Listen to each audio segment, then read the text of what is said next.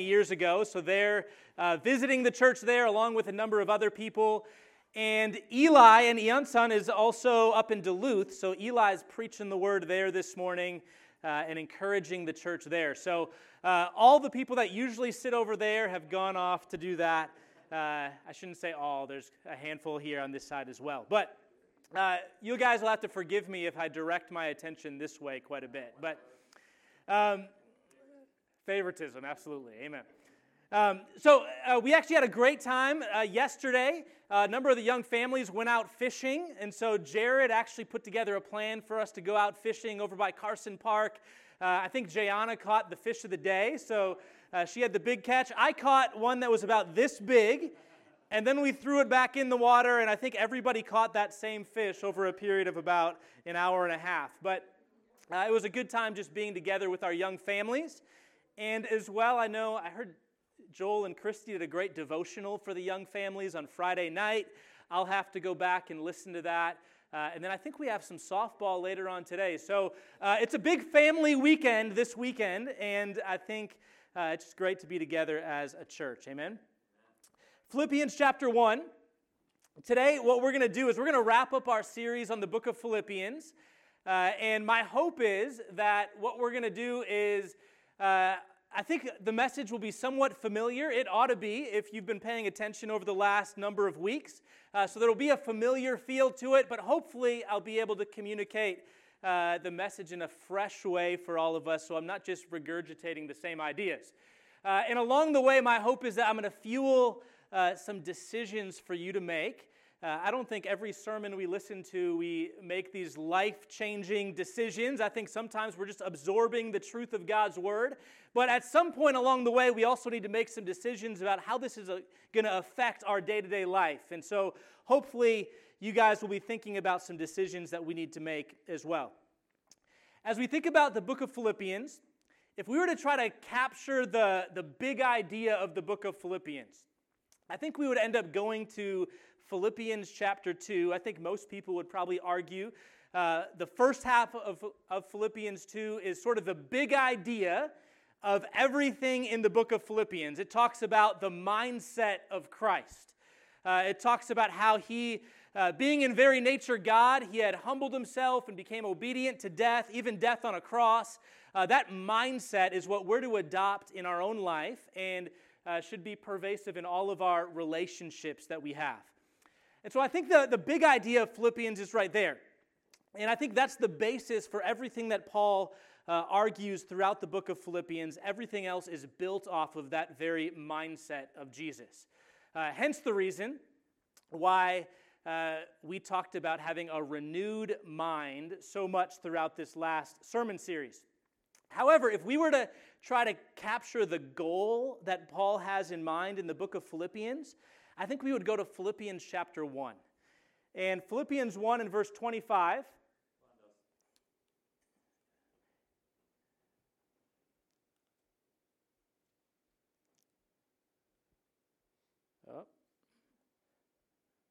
There we go. Philippians 1 verse 25.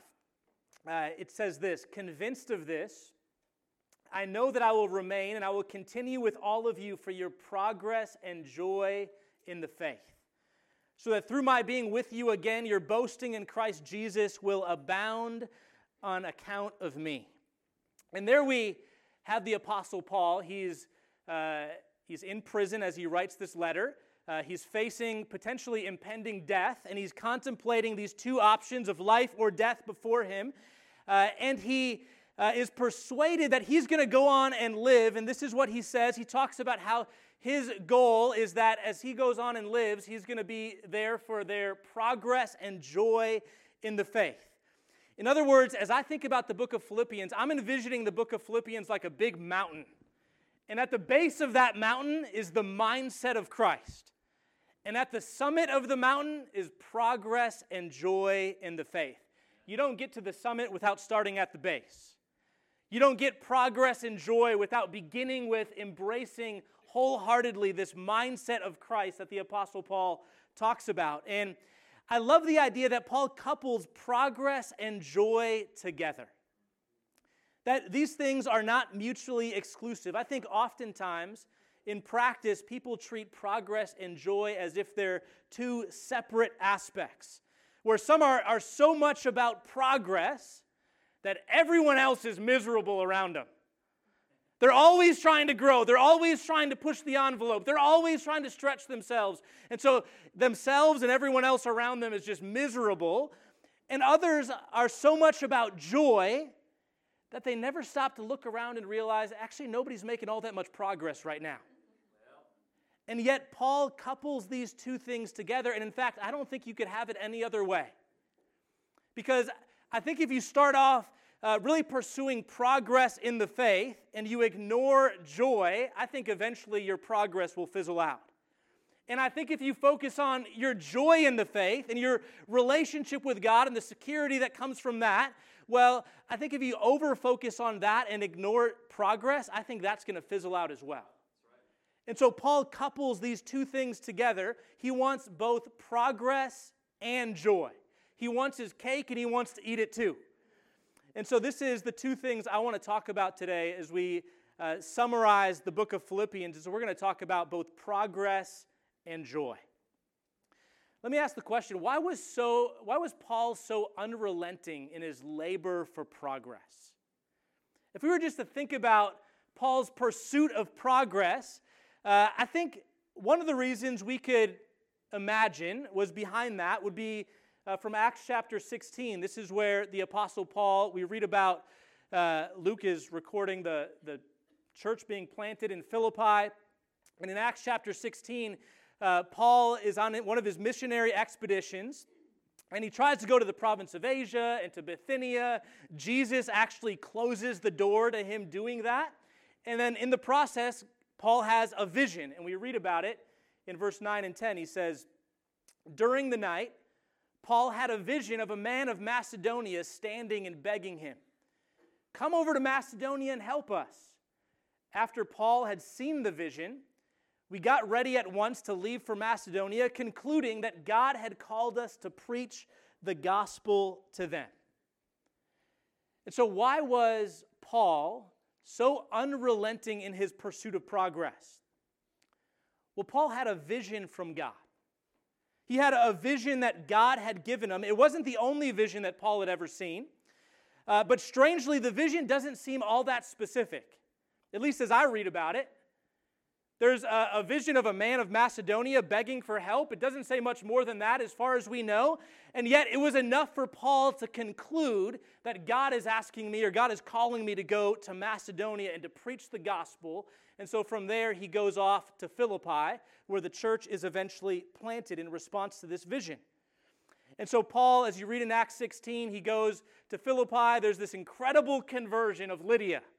Lydia becomes a Christian, and then there's this woman with an evil spirit kind of following Paul around, and Paul eventually gets annoyed, casts this spirit. It actually says he was annoyed. Cast the spirit out, and then Paul ends up in prison. And at some point, you got to imagine, if you think you have a vision from God and all of a sudden you're in prison, you might be wondering, did I really get the vision wrong? Because usually we think about God just sort of parting the Red Sea, which of course he can do. But when we start to face challenges, we start to wonder, did God really actually send me in this direction? This is where God was actually calling us? And so Paul continues on. 10 years later, he's in prison again, writing this letter, and apparently he's still helping out the Macedonian man, so to speak. He's still helping this church in Philippi. And so Paul had this vision that led him to Philippi, and this church began. And although Paul's conversion, if you know anything about his conversion story, it's pretty dramatic.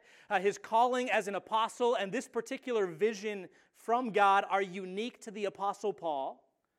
I don't imagine we're going to have the same sort of vision experience, but I don't think these examples are devoid of instruction for us.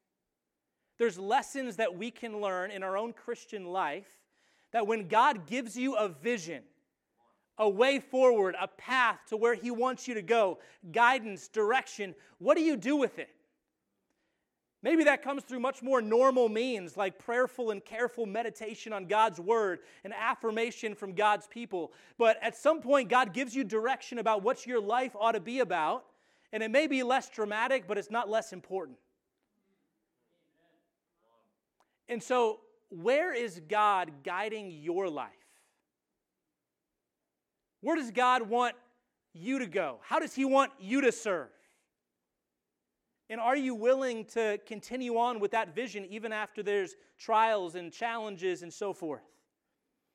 There is a leadership magazine article. This was probably 20 years ago that this came out. I found it online somewhere. But Lynn Anderson is the author. She describes what happens when a people lose their vision. And she says that a group of pilgrims had landed on the shores of America about 350 years ago. With great vision and courage, they had come to settle in the new land. In the first year, they established a town. In the second, they elected a town council.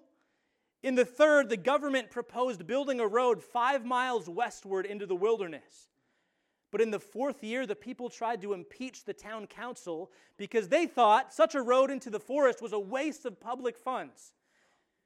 So somehow these forward-looking people that had vision, so much so that they were willing to travel 3,000 miles across an ocean, had now settled in a new land and weren't even willing to build a road 5 miles into the woods.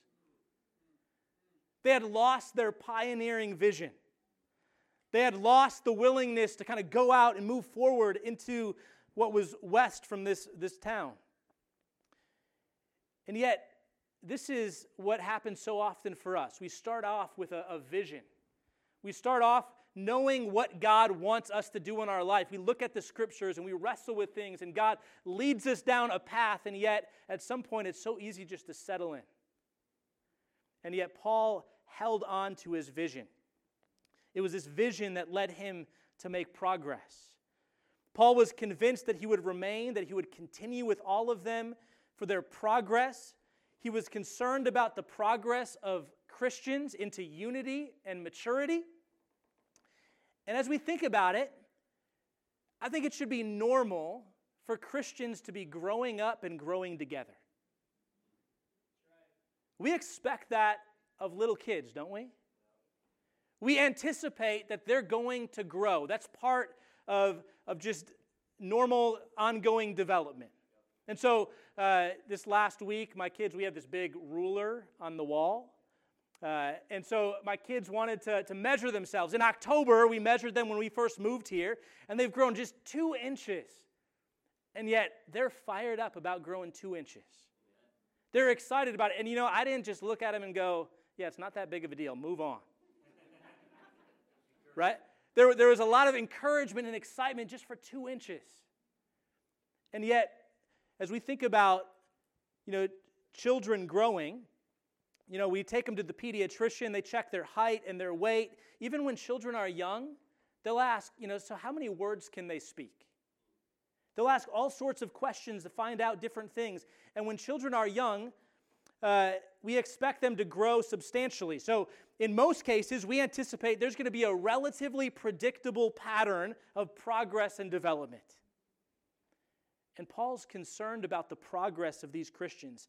He uses this same word that we translate progress a little bit earlier in chapter 1 when he says, I want you to know, brothers and sisters, that what has happened to me has actually served to advance the gospel. So it's not just him being concerned about the progress of the Christians, it's also the progress of the gospel moving forward. He says, as a result, it has become clear throughout the whole palace guard and to everyone else that I'm in chains for Christ. And because of my chains, most of the brothers and sisters have become confident in the Lord and dare all the more to proclaim the gospel without fear. Paul was in chains due to the gospel. His example had instilled other Christians with confidence, so much so that they were daring to proclaim the gospel, to share the good news. And I think Paul even wrote about this to propel the Philippians themselves to join in that effort, to progress the gospel forward. And so, I'll have another slide here. 7 decisions of progress. And so how can you make progress? The 7 S's of progress.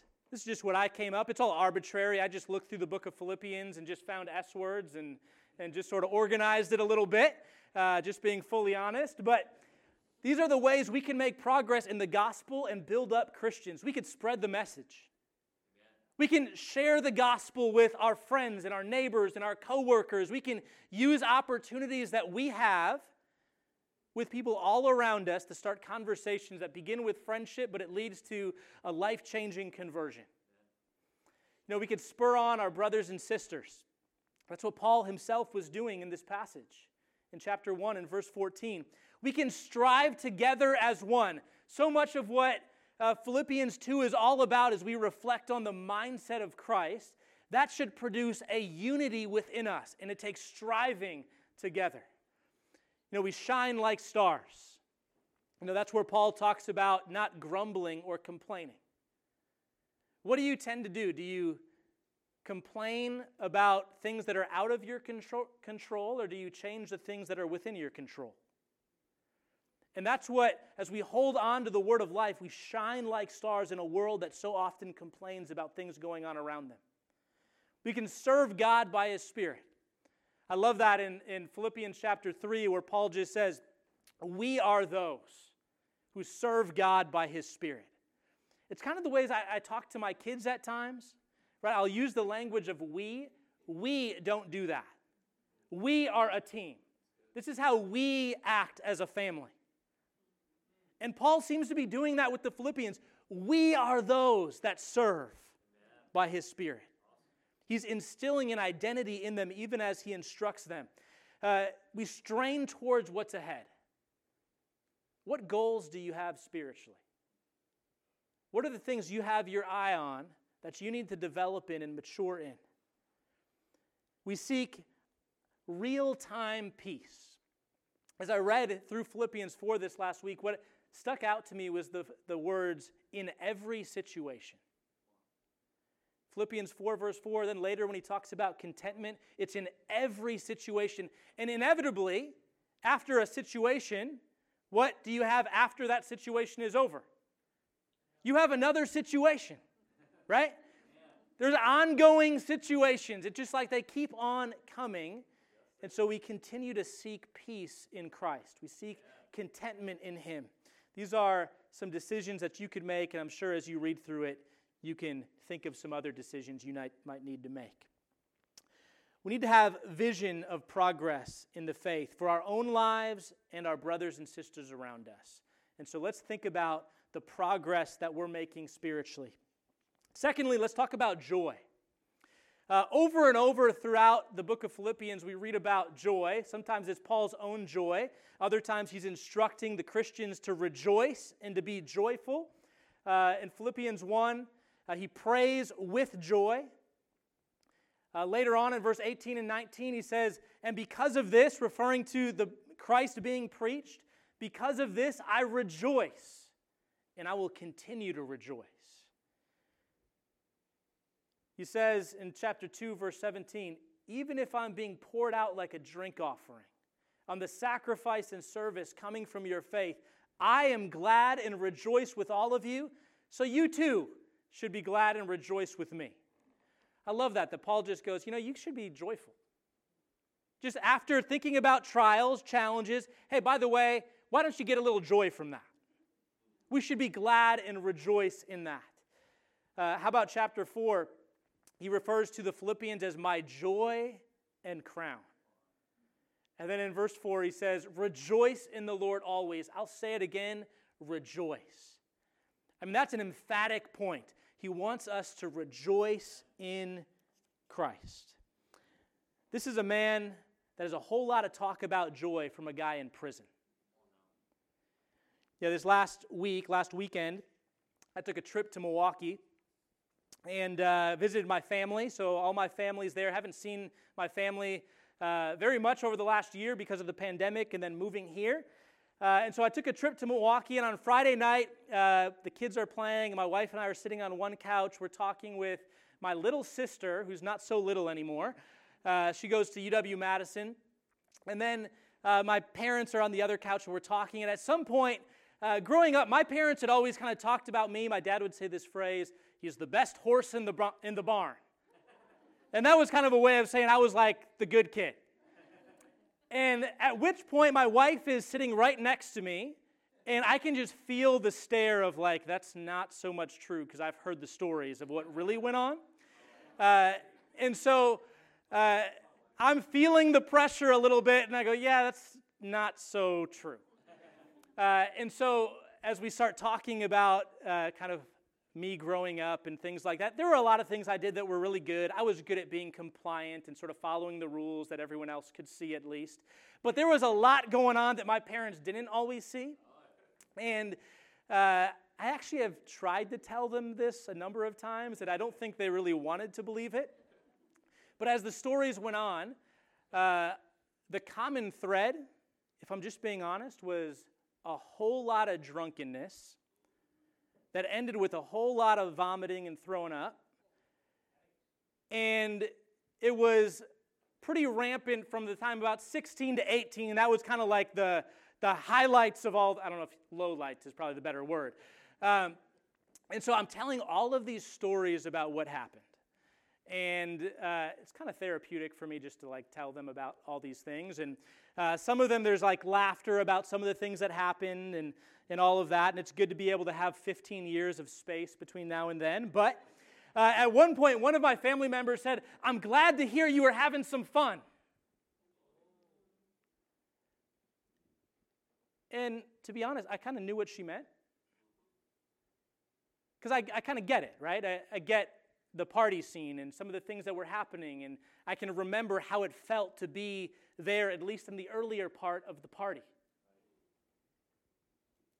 But I also thought about Hebrews 11:25, that passage about all the people of faith, and it talks about Moses and how Moses had chose to be mistreated along with the people of God rather than to enjoy the fleeting pleasures of sin. The reason people sin, can we just be really honest? The reason people sin is because there's pleasure associated with it.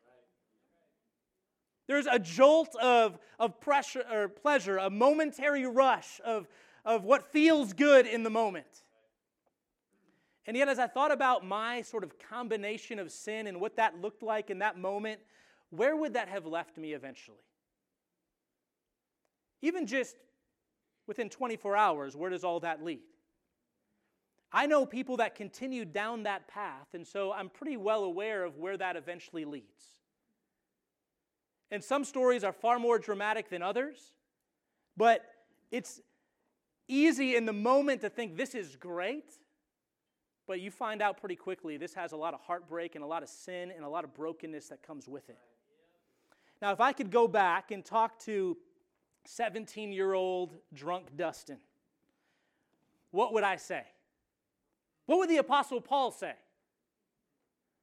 Right? I think one of the things I would say is, so how's that working for you? How's that really panning out?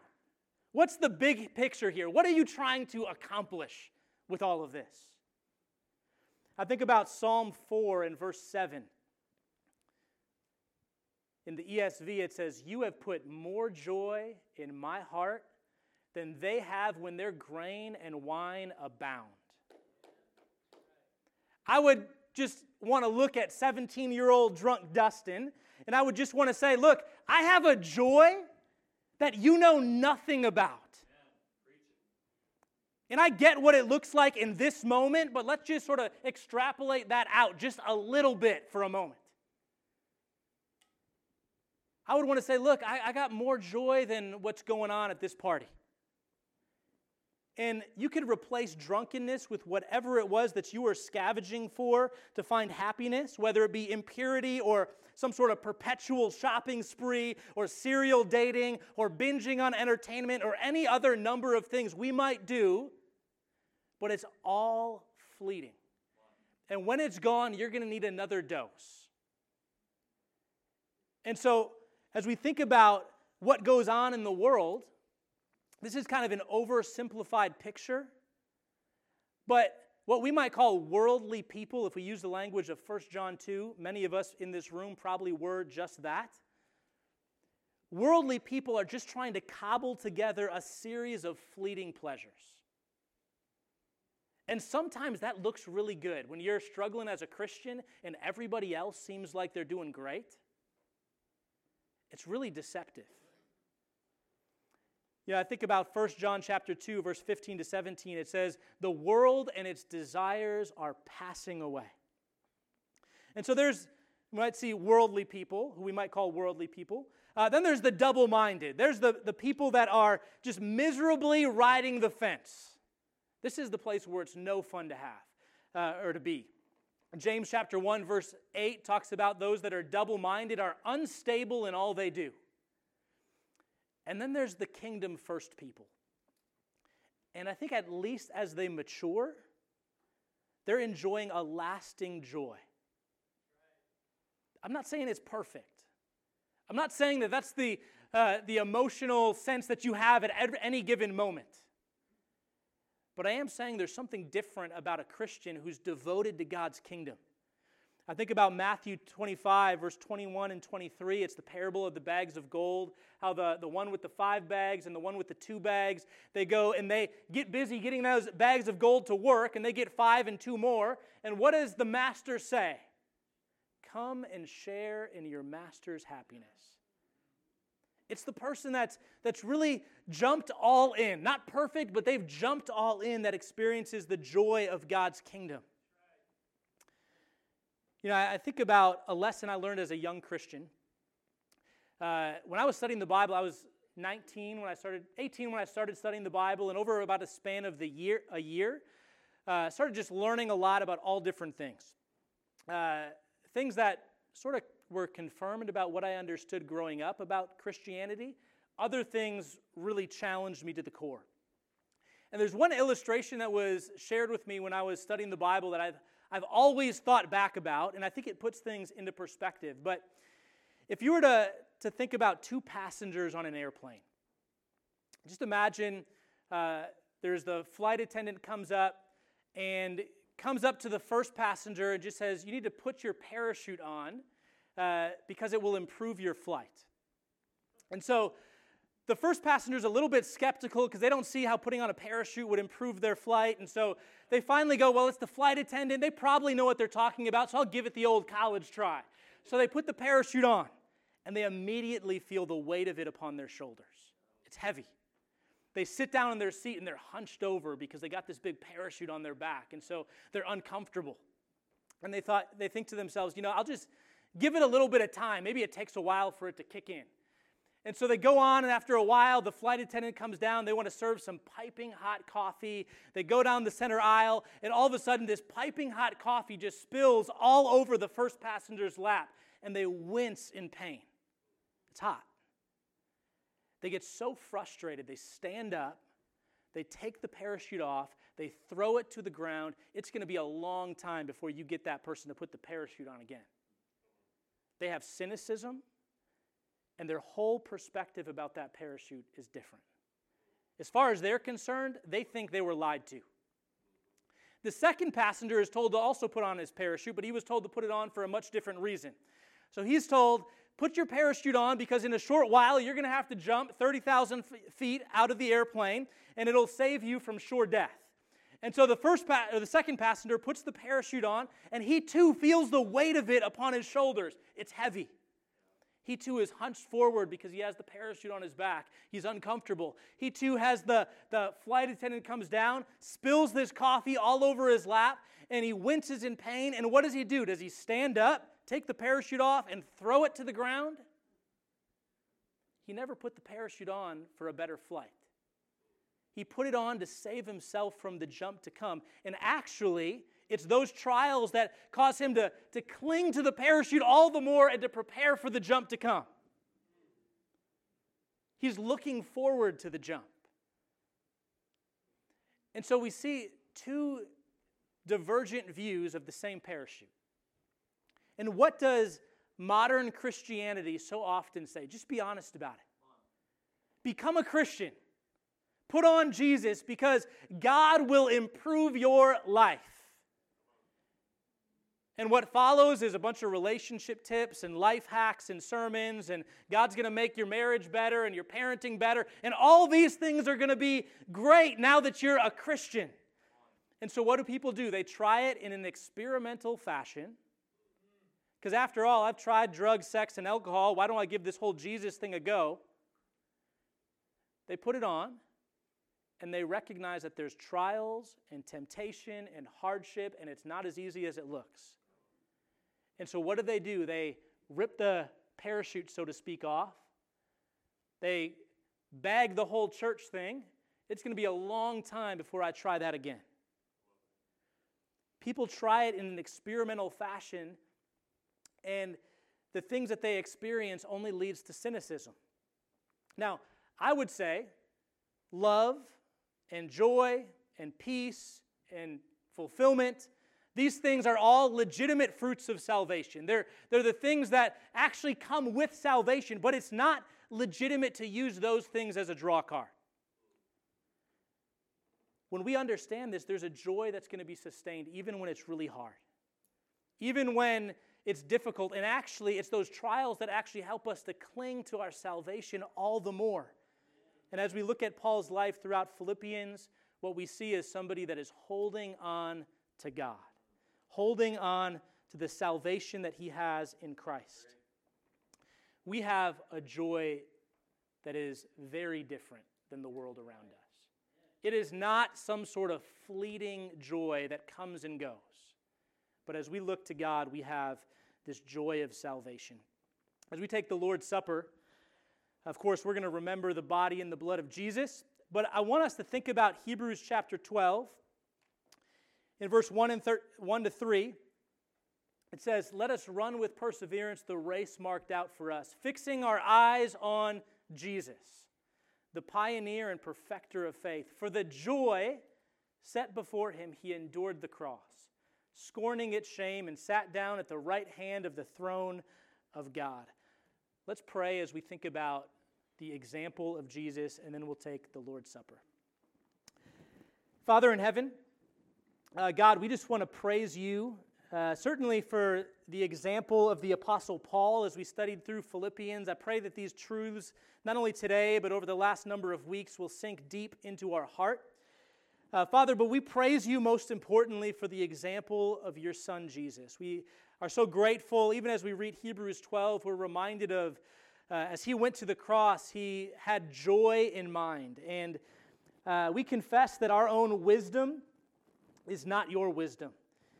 We never would have guessed that the way that to progress in joy is through the humble, serving, obedient, cross-bearing mindset of Jesus. And so we pray that you would help us to wholeheartedly embrace that mindset, that we would see the ways that we can just be different from the world around us. I pray that you would help us to shine like stars.